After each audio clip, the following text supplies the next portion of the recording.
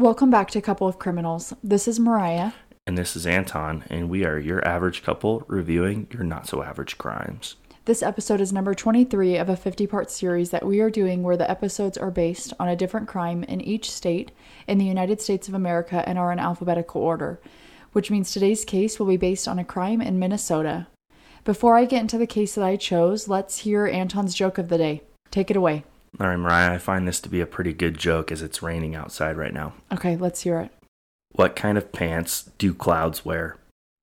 I have no idea. What kind of pants do clouds wear? Thunder pants. Oh my goodness, that's a good one. And it's been thundering and lightning today, It has been, too. yes, even for the last couple of days. Yeah, that's a good joke. I like that one. That's a good dad joke. Well, now that we have heard Anton's fantastic joke of the day, it's time to get into the case that I've selected from Minnesota. Today's case takes place during the early 80s, but specifically it starts on the night of New Year's Eve in 1980 in St. Paul, Minnesota. On this night, Karen Potak was a college student and, like any other student, was out at a New Year's party. And of course, left shortly after midnight when all the celebrations had started to die down. Everybody had done their 3, 2, 1, and it was time to head home. For me, there's something about a good New Year's Eve party that just really makes you excited for the new year and what it could entail. I feel like there's so much unknown when you go into January 1st, and it's exciting. It is exciting, although I don't think you understand because you never stay up that late anyways. You know, it's so funny because I honestly don't remember the last time I stayed up till midnight on New Year's. I am very much an old lady and prefer my sleep over watching the ball drop in Times Square. Oh, I love staying up to midnight. Yeah. Something that I always remember, though, is that as soon as it strikes midnight on New Year's, wherever I'm at, most likely in bed, Anton still gives me a kiss goodnight. And I think that's like the nice thing is he is still quite the romantic, even with his old woman. Yeah, I guess I'm just an old man as well. I know. Okay, so now back in St. Paul, Minnesota, it was the early hours of January 1st, 1981 now, when Potak was reported to be wandering around the town after she had left the party. So this is where she was last seen, was walking around the town. However, if everyone was resting peacefully this night or celebrating an exciting year to come, they wouldn't be for long. At about 3 a.m., the local police station received a very bizarre call that they were unsure if they could even take legitimately. A man on the other line called into the station saying that a squad of police needed to be dispatched immediately to a local manufacturing machine shop because there was a girl badly hurt there. Like I said, I can't imagine being the dispatcher or the person on the receiving end of this call and wondering if this is a legitimate tip or if it is some sort of like New Year's prank. Like a New Year's prank. Yeah. That's what honestly, that's what I would probably think. But obviously dispatchers have their job for a reason and nonetheless took the tip legitimately, and police ended up being dispatched to the shop that was given to them on the line. As they should take it legitimately. I mean, really, they should probably take any call for help legitimately. Yeah. And when the police who were dispatched arrived on the scene where they had this tip, they ended up finding a naked body of a female who appeared to be severely beaten and in bad shape. By some miracle, though, this woman that they had found, who they didn't know who it was alive, but still in bad condition. Whoever had done this had beaten her profusely, and she had sustained even a crack to her skull. So she was in really, really bad shape. Sounds like she was close to death almost. Yeah.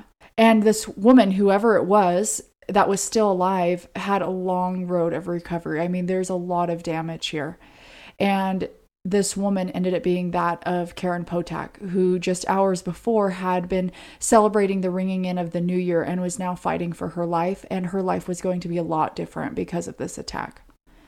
As any attempted homicide investigation would, because that's what they would assume, is this is an attempted murder. From the looks of it, they come into this one bizarre place that's most likely closed, and two, a lady that's almost dead. I would assume they would think that it was attempted murder. So obviously it starts like any other case would, was what is the motive and who did it?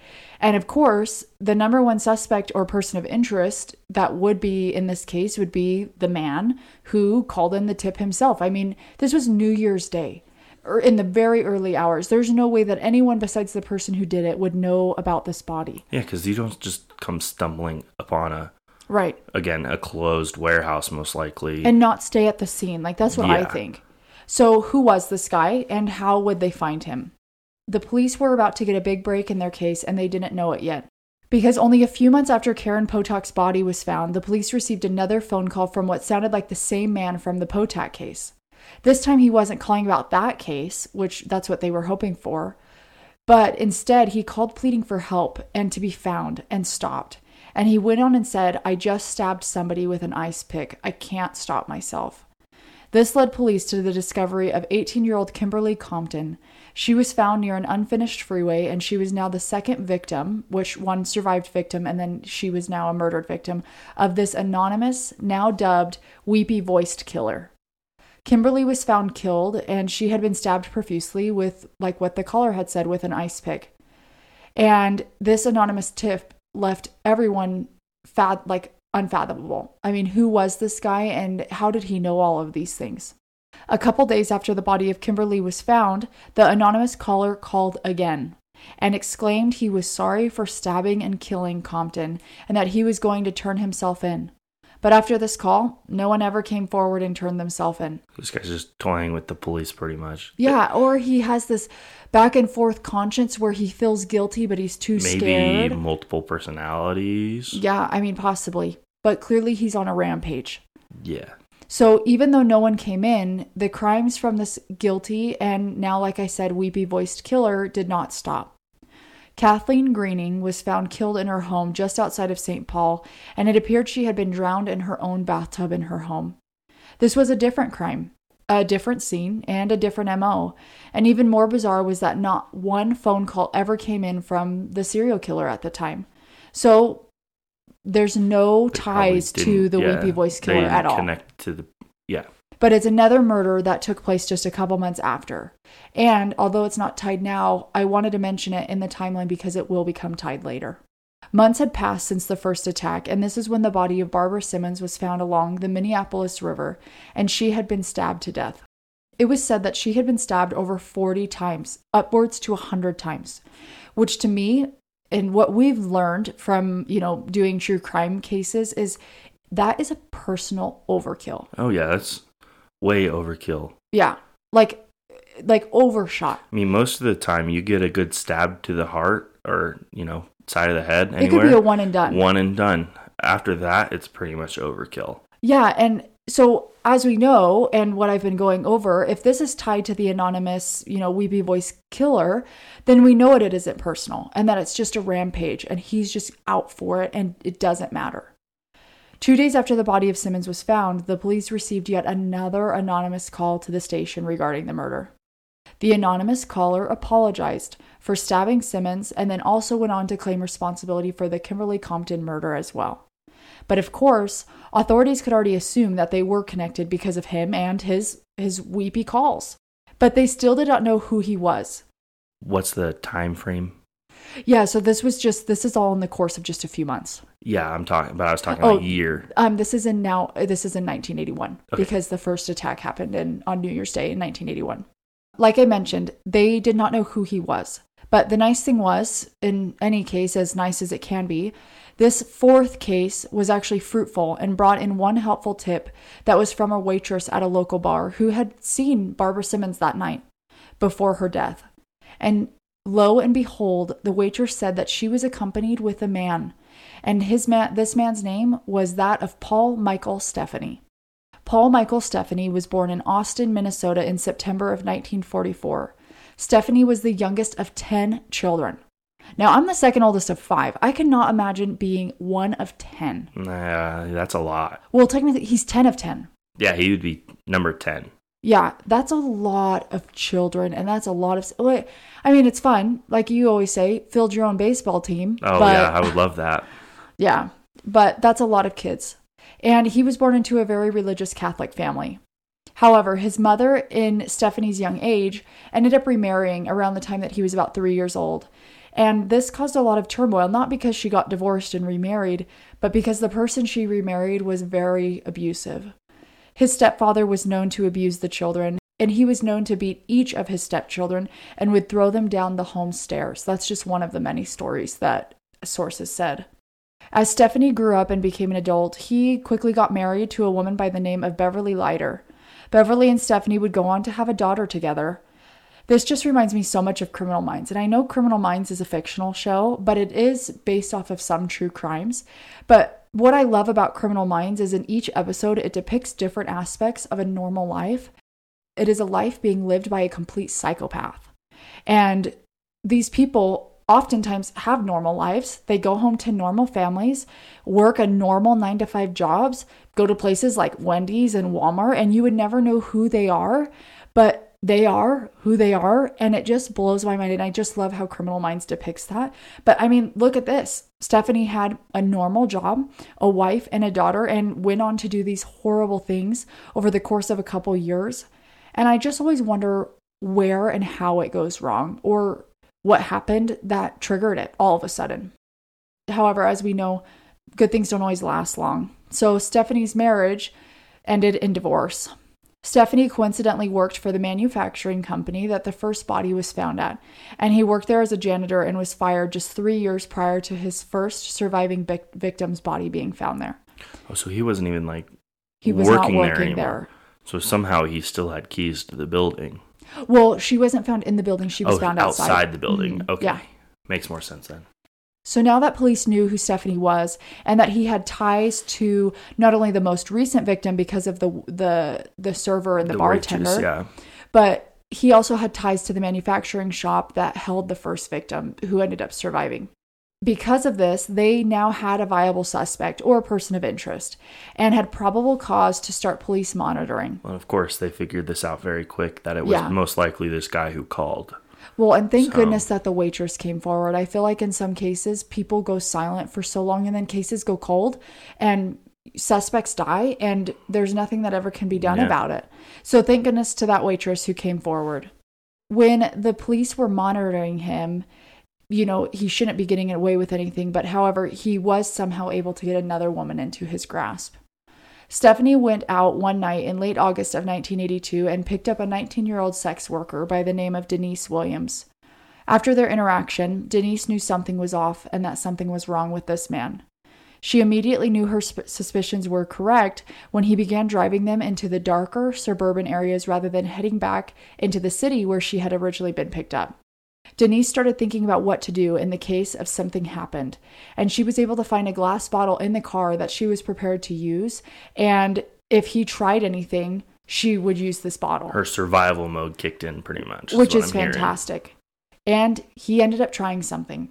He had a screwdriver in his hand and drove down a road, and at the end of the road, he stabbed her repeatedly with a screwdriver in her abdomen. Just as quickly as he stabbed her, she hit him in the head with the glass bottle she had found in the car. With his injury, she is able to get out of the car, but is bleeding profusely and is in excruciating pain, but is somehow able to scream for help over and over again. And this causes a man to wake up and confront Stephanie, while at this point, he is still trying to kill Denise. He's still attacking Denise with the screwdriver. I mean, I'm just thinking here, a screwdriver, it's got to be pretty painful to get stabbed it's dull. with. Typically, they're dull. Sometimes they can be sharp, but not sharp like a knife. Not sharp where it just easily penetrates the skin. But over and over, I can't even imagine. With probably like brute force to be able to penetrate. Thankfully, this heroic man ends up intervening and Stephanie ends up fleeing the scene. So you have to think, Stephanie is attacking this unknown woman and this unknown man comes and intervenes in between this attack with a screwdriver, and Stephanie gets scared and flees quickly, and the man ends up calling for an ambulance in order to get Denise the care she needed urgently. And this is a huge help because we have another surviving victim. Mm-hmm. Now, Anton, you know a little bit more about our killer with the background that I've been able to give. What do you think he does now? What is his next move? I gotta think. Now he has another. Well, I'm assuming he probably thought the first victim that he had at the warehouse died. I'm assuming so, but he would know now that she's still alive. Yeah, he would know now that she's still alive. Now this is the second victim, and now that she... Well, this is his second living victim. Second living victim, yeah. And his next move, honestly, to me, should be, pretty much try to go back to his normal life of, wife. I guess he doesn't have his wife anymore. You don't think he calls? You have to remember who he is. Do you think he places a call? Now that I'm thinking of it, now that you brought that up, he most likely does. But I really hope he... okay, I can't say I really hope he doesn't, but at the same time, I'm like, it would be smart of him not to, but he probably does. Yeah. So you have to think, he's injured. She was able to get in a couple good whacks with this glass bottle that she found in his car. And the only people that he can trust, who he has turned to anonymously previously, is that of emergency services themselves. And so when he gets back to his apartment, he realizes the condition he's in and the amount of blood he is losing. And guess what he does? Does he call for an ambulance? He calls emergency services.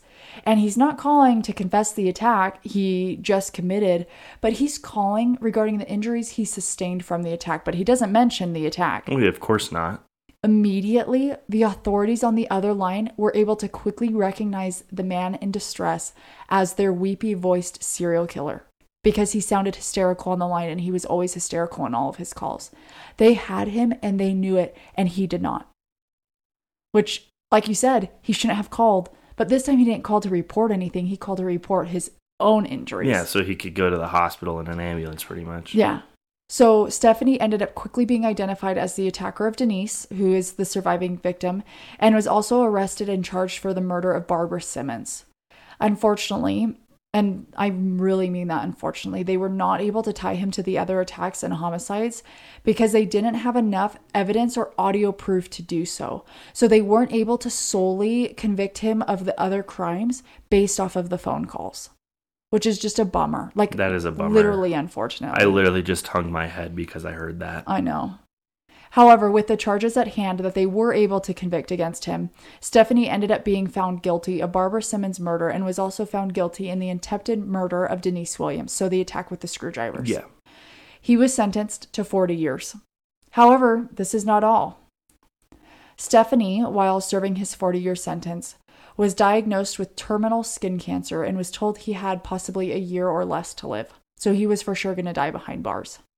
With this newfound diagnosis and death sentence, he wanted to confess his sins.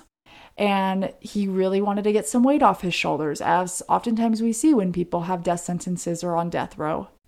He ended up confessing to the murders of Kim Compton and Kathleen Greening and confirmed he did kill Barbara Simmons. Like I mentioned earlier, Stephanie wasn't even connected to the drowning of Kathleen Greening. So this is the woman who drowned in her bathtub in her home. Yeah.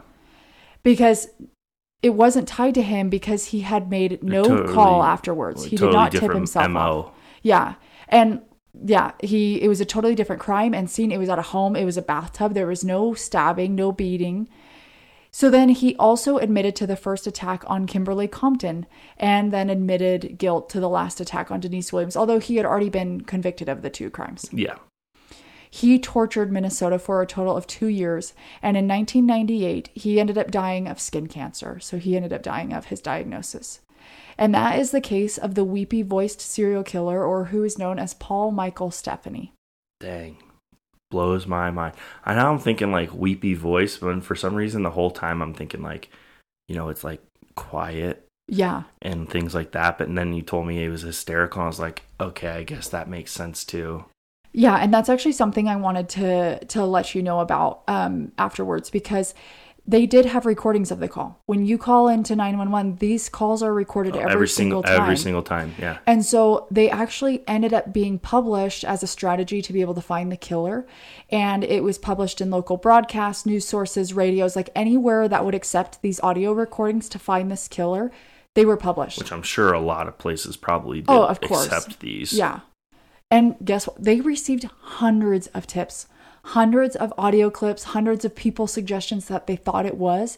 Not one of them matched, because the anonymous caller, like his name says, he was weepy and hysterical on every single call. And so these tips that would come in, these were casual audio clips if they received an audio clip. You couldn't confirm who it was, and that's why they couldn't tie those other crimes to him where he had called in, because him standing on the, sitting on the stand and talking is not the same as him on the phone. Yes. In his weepy, hysterical voice. So they tried. I mean, they used the audio clips, but it didn't help them catch the killer. But what did was the killer himself, because he was injured. And I just think that is amazing. Mind blown. Yeah. Yeah.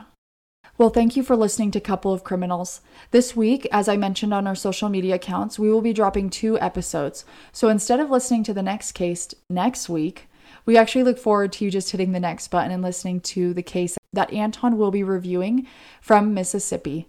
Until then, this is your Couple of Criminals. Signing off.